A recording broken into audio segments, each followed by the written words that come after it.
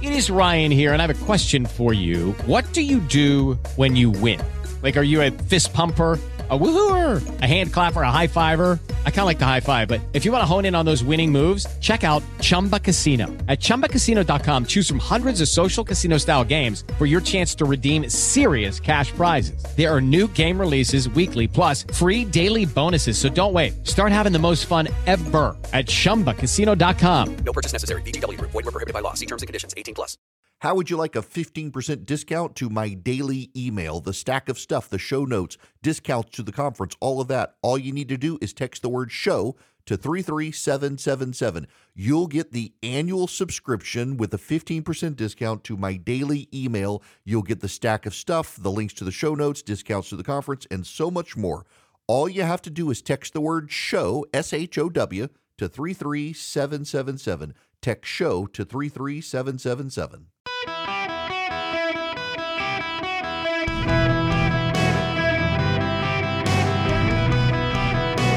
Welcome to the Erick Erickson Show podcast, Hour 2. Hello, America. Welcome. It's Erick Erickson here across the nation. The phone number, 877-973-7425. Delighted to have you with me this open line Friday. 877-973-7425 is the phone number should you wish to be on the program. Don't forget to text the word donate to 33777 and help Clark's Christmas Kids. Let me give you the latest numbers here. There are 12,238 gifts still needed for foster kids in Georgia by texting donate to 33777. I sent back a link to clarkschristmaskids.com. You can help out. There are kids in foster care, more than 10,000. They're not going to have presents unless we help out. My kids and I, we've adopted some of these and bought presents. Anything you can do to help. I know money's tight for a lot of people this time of year. These are kids in foster care. They're not going to have a present unless people help them. So please consider going to clarkschristmaskids.com or texting the word donate to 33777, and I will send you back a link to it, to the website. Now, I got to move on. The consequences of actions, sometimes you got to deal with them, and the presidents of Harvard, MIT, and Penn are dealing with them. The Board of Trustees at Wharton School of Business, part of Penn, is calling for the ouster of the president of the university. The governor and the senator, one of the senators from Pennsylvania, have said they have no confidence in her. John Fetterman, you put that guy in a suit and, okay, pause and tangent. When John Fetterman had his stroke and was not out to be seen anywhere, a number of people began positing a theory that there was a doppelganger, that the campaign had hired someone who looked like John Fetterman to be on the campaign trail. And after he got to Washington, it continued to persist that it was not really him. And there are some people now who think the doppelganger has totally taken over, and that's why Fetterman, who had been reliably progressive, is so pro-Israel and now has called for securing the border. What's going on with the guy? I personally think it's the suit. You put him in the suit. But the reality is he understands the politics in Pennsylvania, and while you and I may not care for a lot of what he stands for, the community he's from has a large Jewish community, and he understands them. And he understands that when you've got the presidents of the Ivy League refusing to denounce calls for genocide, you got a problem on your hands. And they did. Now, McGill from Penn, who smirked through the congressional hearing, came out later with a very somber apology, misunderstanding, no, it's really bad, this call for genocide. President Gay of Harvard has now come out and used the phrase, my truth. I'm sorry, but when a president from a university uses the phrase my truth instead of the truth, she is part of the problem. Claudine Gay, part of her statement, I am sorry, words matter. I got caught up in what had become at that point an extended combative exchange about policies and procedures. I failed to convey what is my truth. She went on to say, it makes me sad. She didn't speak her truth. Y'all, someone who uses that phrase, my truth, is a screwed up critical theorist who does not deserve to be anywhere near power. The woman should be ousted. What's happening to Harvard as well, there's a big story on grade inflation. Harvard students' average GPAs rose to a peak of 3.8 in 2022, causing college staff and students alike to worry about grade compression. 3.8 GPA, that's the average. In 1950, the average GPA was about 2.55. Massive inflation in the last few years at Harvard. Now, it goes beyond that, of course. We got bigger issues with Harvard, Penn, and MIT. MIT, that president is still remaining silent. Elise Stefanik has a piece in the Wall Street Journal today. What constitutes bullying and harassment at Harvard? A mandatory Title IX training last year warned all undergraduate students that cis heterosexism, fat phobia, and using the wrong pronouns qualified as abuse and perpetuated violence on campus. When I asked Harvard President Claudine Gay at a congressional hearing whether cause for the genocide of Jews violated the university's rules on bullying and harassment, she answered, it depends on the context.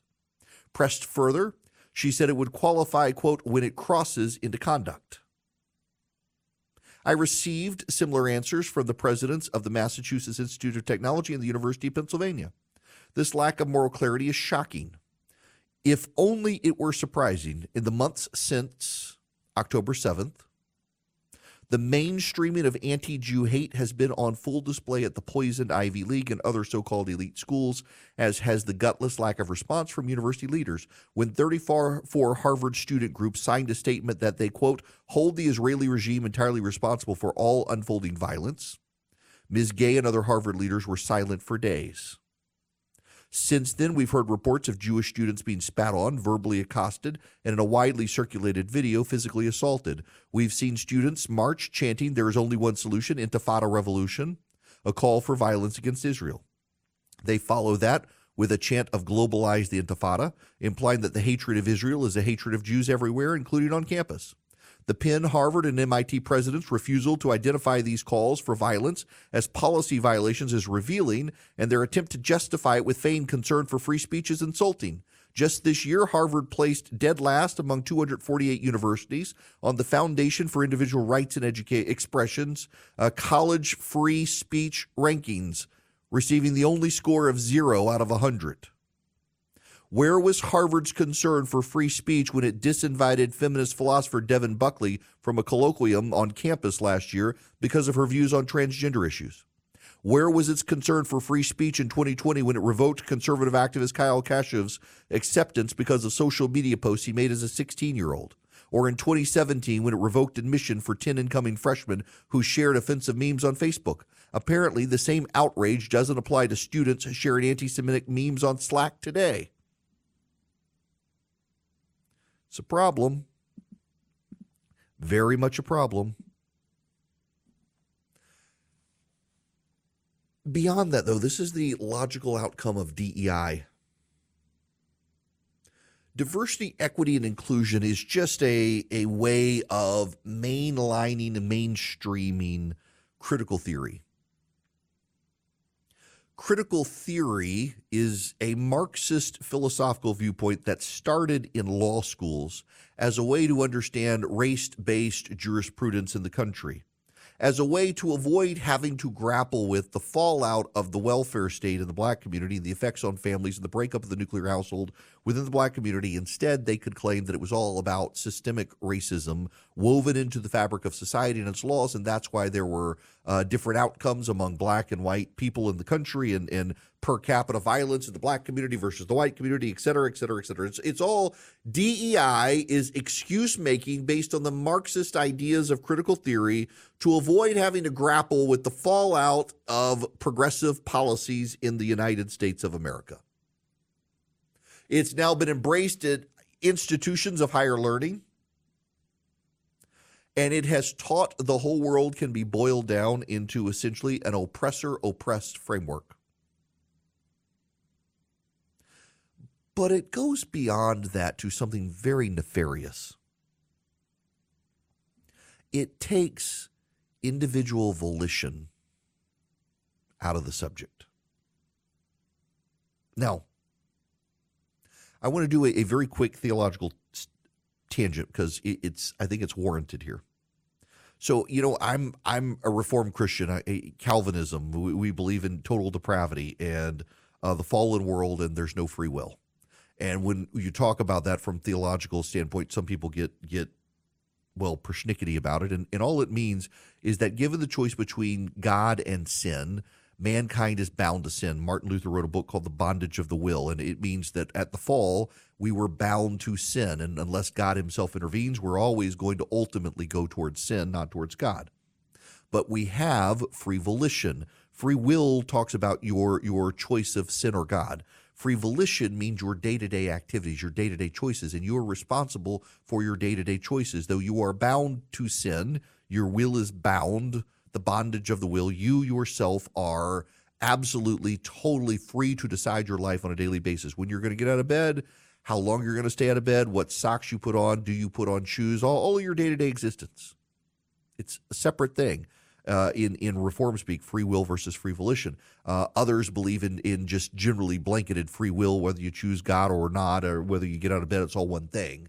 I look at it separately. And now I say all of that to say the problem with critical theory and Marxist theory is that it takes free will and free volition out of the entire process of man, because you yourself are always bound to your class and category.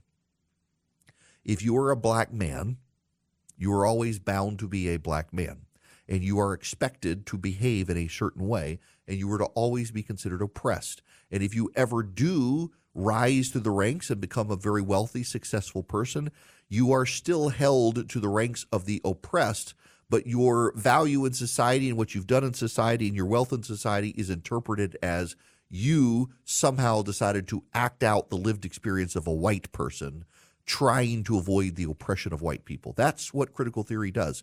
It forever binds you to your race, your sex, your heterosexuality or homosexuality, your intrinsic characteristics in categories. You yourself are meaningless to critical theory. You yourself are meaningless to intersectionality. And the result is that individuals and their actions don't matter. So when the pro-Hamas student at Harvard spits on the Jewish student, well, it's a symptom and sign of the oppression that the oppressor has faced. And you have to understand it in that regard, not as an individual behaving badly. And one of the hallmarks of critical theory and this Marxist ideology is the phrase "my truth," which was used by Claudine Gay, the president of Harvard, because in critical theory, there's no such thing as absolute truth. Jesus Christ can say, "I'm the way, the truth, and the life," and that suggests there must be an absolute, real, knowable truth. But to critical theorists, nope, it's all relative. You have your truth, I have my truth. And if my truth is the truth of a white man who's heterosexual and Christian, well, that truth is inferior to the truth of the black woman president of Harvard University and her truth, because she is in the oppressed class. And so when she uses the phrase "my truth," she means to empower her truth over actual truth and the truth of everyone else, because she believes she's in a dominant moral position because she's in an oppressed class. And so we must treat what she believes is her truth more stridently, strongly, and fervently than what the actual truth is. And the actual truth is this woman is a moron of limited scholastic academic activity who got the job because of the class she's in, not because of her competence or character. She's dragged the university down, and she should be driven from the university by the board, but the board's gotten so woke they probably won't do it. The only way to force Harvard and these other schools to change is to stop hiring them. Stop hiring their students. Blacklist the students from the Ivy League, and the Ivy League will change immediately. You can withhold your billions, and they're not going to change because they'll find billions from others. But you stop hiring them and giving them access into your networks, they will change immediately. Those of you who are concerned about this, are you going to stop hiring from the Ivy League? If you're not, don't expect this to change. It's only going to get worse. You see the students they're churning out. You know what's coming. You can save yourselves and your businesses by stop hiring now. Guys, if you're a small, mid-sized business, you're struggling with HR issues, you have employees not showing up, or you got to do a termination, you need onboarding of employees, maybe there's a sexual harassment complaint. You want an HR manager. You don't want to be the bad guy with your employees. Bambee can play the role of HR for you. $99 a month, available by phone, email, real-time chat. They do onboardings, terminations. They help your team members get to peak performance, and your business stays compliant with changing HR regulations, regardless of which state. They're great. Now, they're U.S.-based. You got somebody to talk to who's dedicated to your team. They give you access to HR expertise, and they add personal touches. So even though they're outsourced by your company, they really feel like they're a part of your team. That matters. Go to Bambee.com right now. Type in Eric Erickson under podcast. When you sign up, it'll help my show. Bambee.com, Bambee.com, Bambee.com, Eric Erickson in the podcast tab. Shipping can make or break a sale, so optimize how you ship your orders with ShipStation. They make it easy to automate and manage orders no matter how big your business grows. And they might even be able to help reduce shipping and warehouse costs. So optimize and keep up your momentum for growth with ShipStation. Sign up for your free 60-day trial now at ShipStation.com and use the code POD. That's ShipStation.com with the code POD. Y'all, I'm going to give y'all a laugh at my expense because I'm still laughing about it. I have a friend of mine who helped get me into fly fishing. And one of the big fly fishing rivers in North Georgia is called the Soquee. And Soquee. Well, he told me that he didn't like that river because it's the one he always seems to fall in. And he called it the Soak. Now, you need to understand, I'm not a native of the state of Georgia. And Georgia has a Lafayette, Georgia, that they call Lafayette. They have a Cairo, Georgia, they call Cairo. They have a Vienna, Georgia, they call Vienna. And they have a Houston County, they call Houston, among others. So I look at this river, Soquee, Soquee, and he calls it the Soak. And it is entirely plausible to me that it's the Soak. So I'm on one of my great affiliates this morning. In fact, it is the very first radio station outside of Cox Media Group to have picked me up. It's in the beautiful, beautiful Clarksville, Georgia. It is WCHM 96.7 FM. And I'm on with them, and I'm talking about fly fishing in the Soak. And they say, "You mean the Soquee?" And it suddenly dawns on me for the very first time in my entire life that, oh, he called it the Soak because he always gets soaked when he's in the river. That's not actually how you say the name. And now suddenly I understand all the people I've talked about fly fishing with when I've talked about fishing the Soak, and they're like, I have no idea where that river is. And every time I'm thinking, well, you must not fly fish because it's supposed to be famous for fly fishing. Oh, my gosh. Oh, I'm such an idiot sometimes. I can't believe. And David, if you're listening, I'm talking about you because you're the one who did that to me. My goodness gracious. It's the Soquee. I'm going to go fish it now, and I'm not going to fall in and get soaked. Wow. There's a house for sale right where the Soquee and the Chattahoochee merge, and it's like a $5 million house, and if I could rob a bank, I probably would be tempted to buy it. Now, I got to move on. Before I do, I got to tell you about Vision Computers. So it's the holiday season, and you're thinking right now about getting your kid technology. You might want to go check out Vision Computers because they have world-class service. If your kid, you get a computer for your kid, and you don't want to be IT support for your kid, Vision Computers can help you. They can build you a desktop. They can build you a laptop. They can build you a gaming PC. If you're a business, they can do workstation, serve, you name it. You go to Vision Computers, visioncomputers.com. Anyone nationwide can go to Vision. 404-COMPUTE is the phone number, 404-COMPUTE. You call Vision Computers, tell them I sent you. They're going to save you some money. You have great, great brands. They have great computers. They build them for you, laptops or desktops. If you need high-speed GPUs, you name it, they can take care of you. But then here's the genius part of it. You call them, 404-COMPUTE. You get your computer from them, or even if you don't, you've got technology. Vision can fix your technology. For a low annual fee, they can become the IT department for your company. So anyone in your company can call Vision and say, hey, I need to know how to do this on my computer. How do I do this thing? Or something's not working. Vision can take care of it faster than a Google search. You get the answers when you call Vision. They take care of you. They save you money. They deliver great product and great tech support. 404-COMPUTE, anyone nationwide, any business nationwide, either can call 404-COMPUTE and get Vision to be your computer company. Lucky Land Casino, asking people, what's the weirdest place you've gotten lucky? Lucky? In line at the deli, I guess? Aha, in my dentist's office.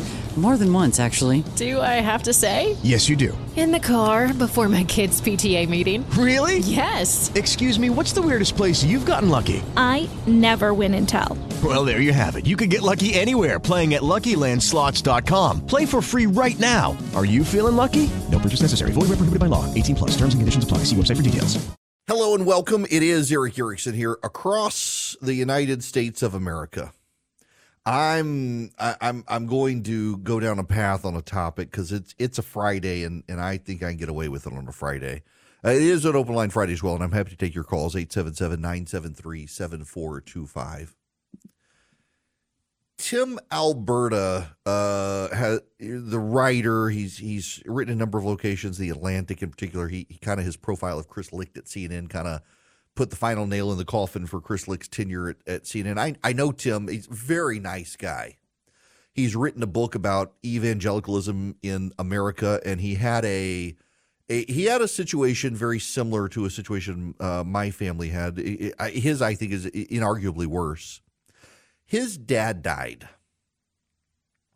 and his career was gaining momentum. He's going to be a moderator in a presidential debate, and his dad, who was a Presbyterian pastor, died, and he went to the funeral, and very rude things were said to Tim Alberta, who's not really a fan of Donald Trump, and of course he's in the media as well, and people at his father's funeral wanted to rub politics and Trump in Tim Alberta's face, and it was obviously very offensive to him. And he grew up in the church. His dad a pastor, and he's written a book about problems in evangelicalism.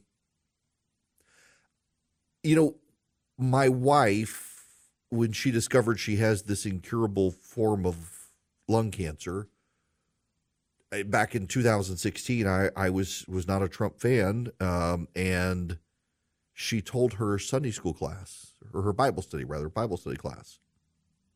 And a woman came up to her after Bible study and told her that she would pray for my wife, but also wanted my wife to know that the woman wanted to slap me. Like, drag the politics into it. I'll pray for you, but I want to slap your husband. Did not strike my wife. Politics makes people do weird, wild things. Rob Reiner, the atheist progressive, is putting out a documentary on Christian nationalism. I have strong opinions on Christian nationalism. There are people who use the term to describe themselves who they're really not in any sense. Like, they don't want to pass laws in this country that demand that no one can get elected unless they're Christian, et cetera, et cetera, et cetera. Some of them do, but those are the real Christian nationalists. There are some who just use the term because they know they get a rise out of the left, and this is about owning the left as opposed to advancing the kingdom, and they've defined their faith by their politics. There are people out there, the Theo Bros out there, who are convinced that unless you're bashing social justice from the pulpit, you are closetly woke.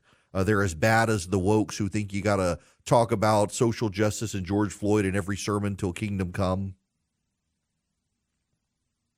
I want to say something, and I really feel compelled to say it. I mentioned this last night. I was doing a event for my seminary, Reformed Theological Seminary. I'm not taking class right now, and I haven't in several years because life got busy.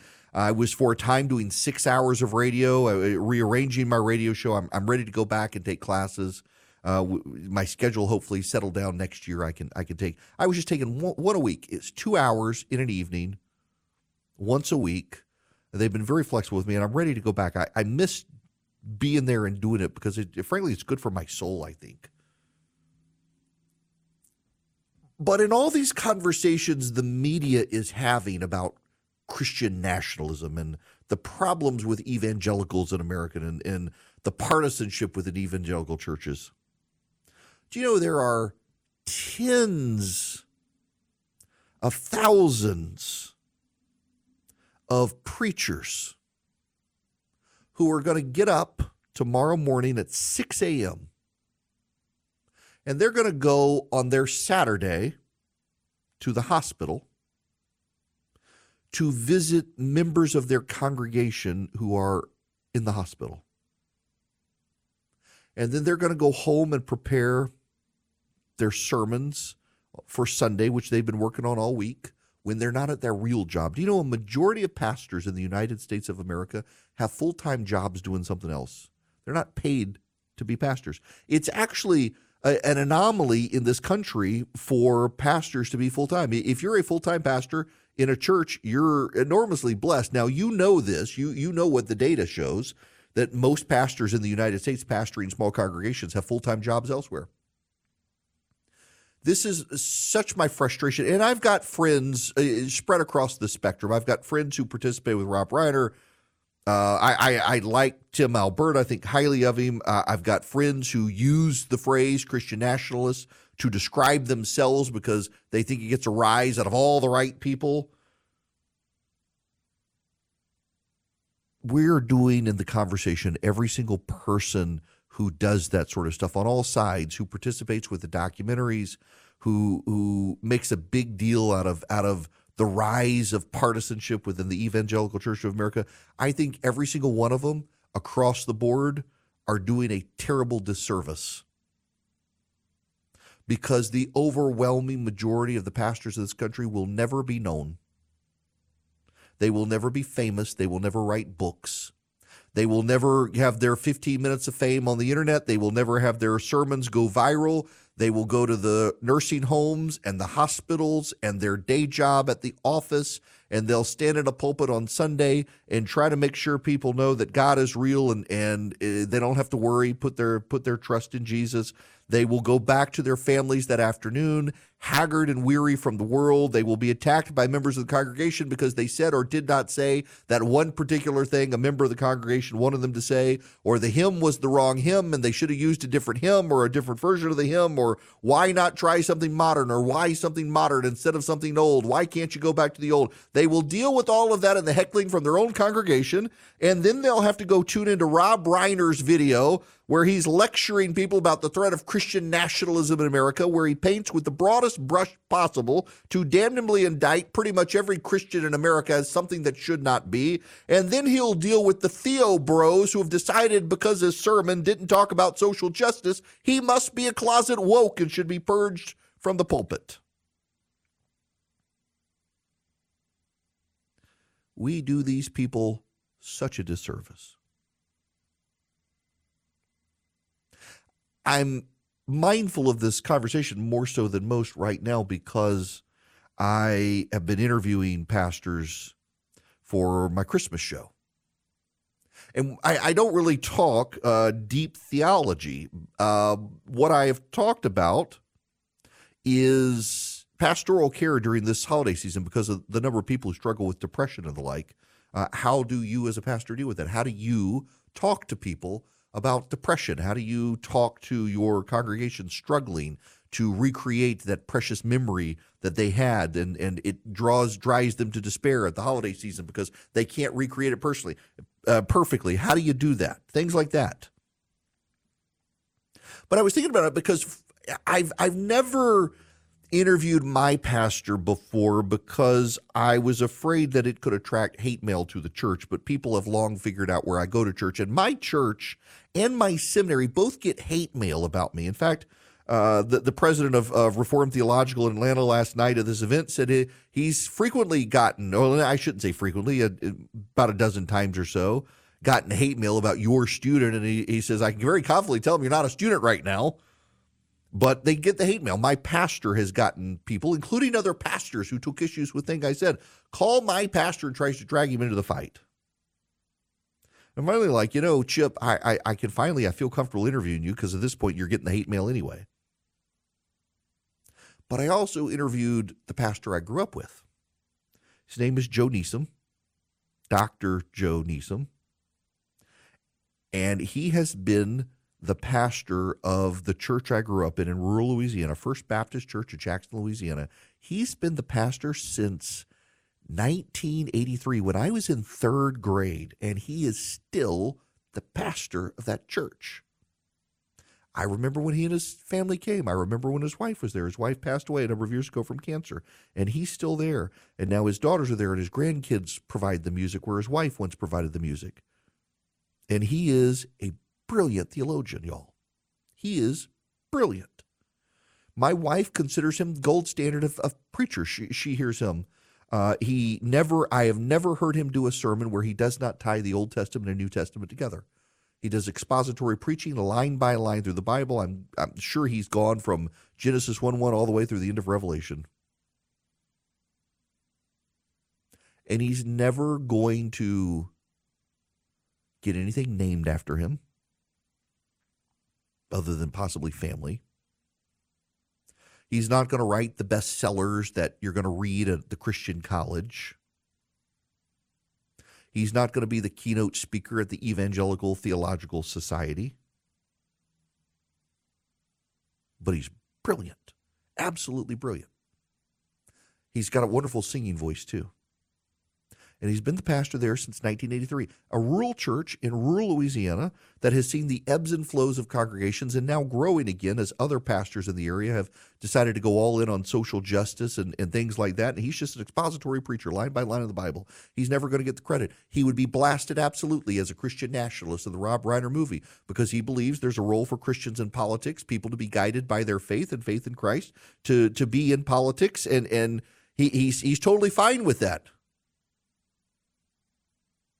But he's not someone who believes that this country needs to tear up the Constitution and start over in some way where only Christians can get elected to Congress and things like that, which is what actual Christian nationalists believe. And to have people in the evangelical community collaborating to essentially smear evangelicals because there's no nuance when these things are done. There's no what about the 15, 20, 30, 100,000 pastors out there who have day jobs and work on the weekends to pastor churches and go to hospitals and visit the sick. There's no focus on the small rural church in Louisiana where the pastor's been there since 1983 who shepherds that flock as best he can.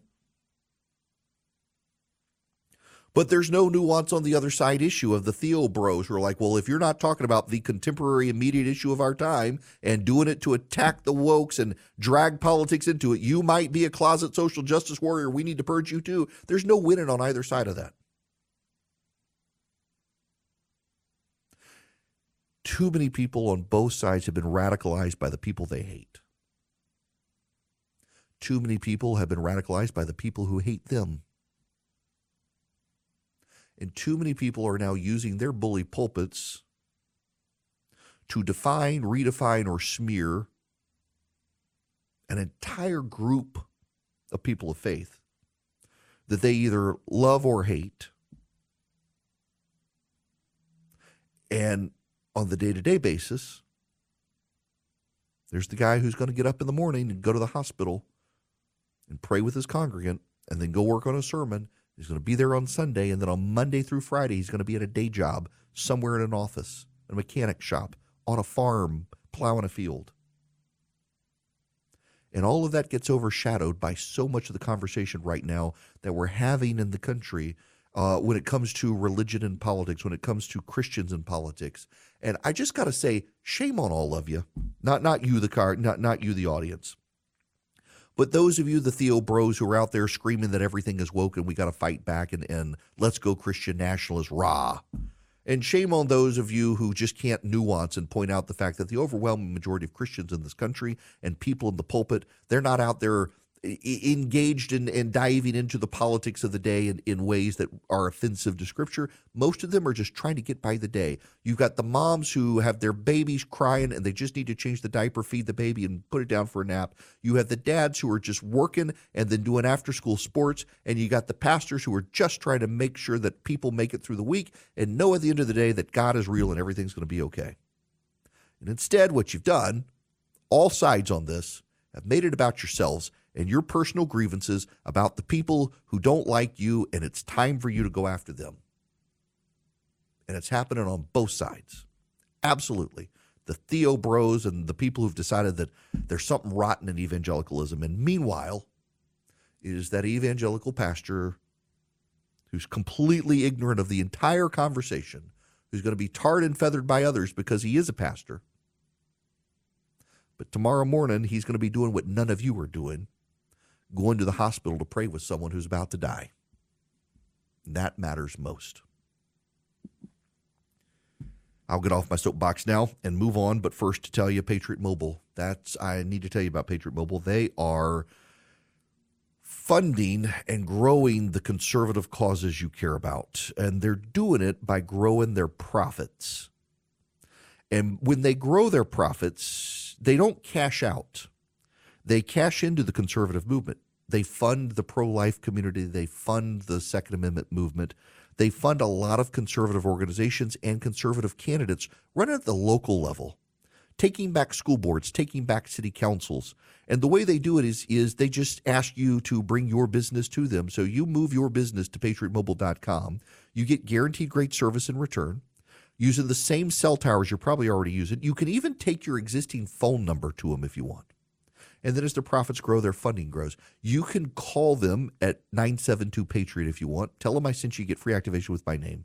Have 100% U.S.-based customer service. Or go to patriotmobile.com. patriotmobile.com/Eric. That's the landing page for me, so I take credit for you moving to them. patriotmobile.com/Eric. Move your cell phone business to them. They save you some money, and then as their profits grow, they're giving to the conservative causes you care about grow. It's a great way for you to have added impact in the conservative movement. patriotmobile.com/Eric.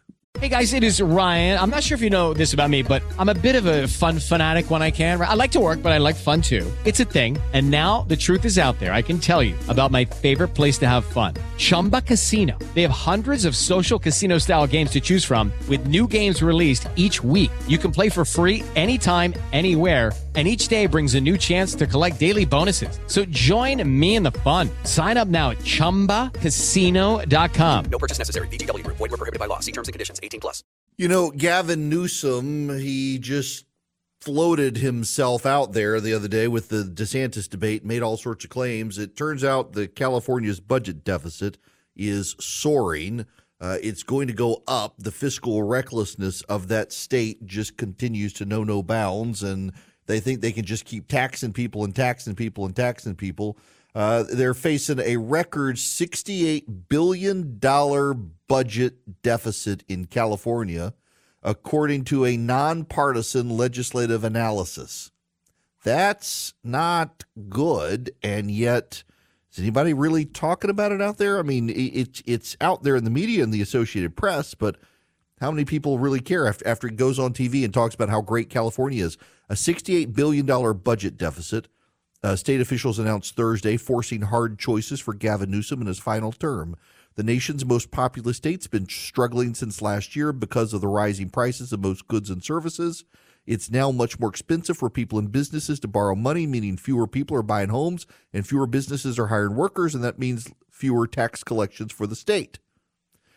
The fiscal recklessness of the progressives in California is beginning to catch up with them. And, of course, they will work to protect Gavin Newsom, who really is hoping that Joe Biden steps aside so he can run. Because I don't think Gavin Newsom's going to be relevant to the conversation by 2028. He's term limited. He's going to be out. He's going to have to do something, but he's too far left and he's too tied to California, and that's not going to go well for him. Good riddance to him. With the Lucky Land Slots, you can get lucky just about anywhere. This is your captain speaking. We've got clear runway and the weather's fine, but we're just going to circle up here a while and get lucky. No, nothing like that. It's just these cash prizes add up quick. So I suggest you sit back, keep your tray table upright, and start getting lucky. Play for free at LuckyLandSlots.com. Are you feeling lucky? No purchase necessary. Void where prohibited by law. 18+ terms and conditions apply. See website for details.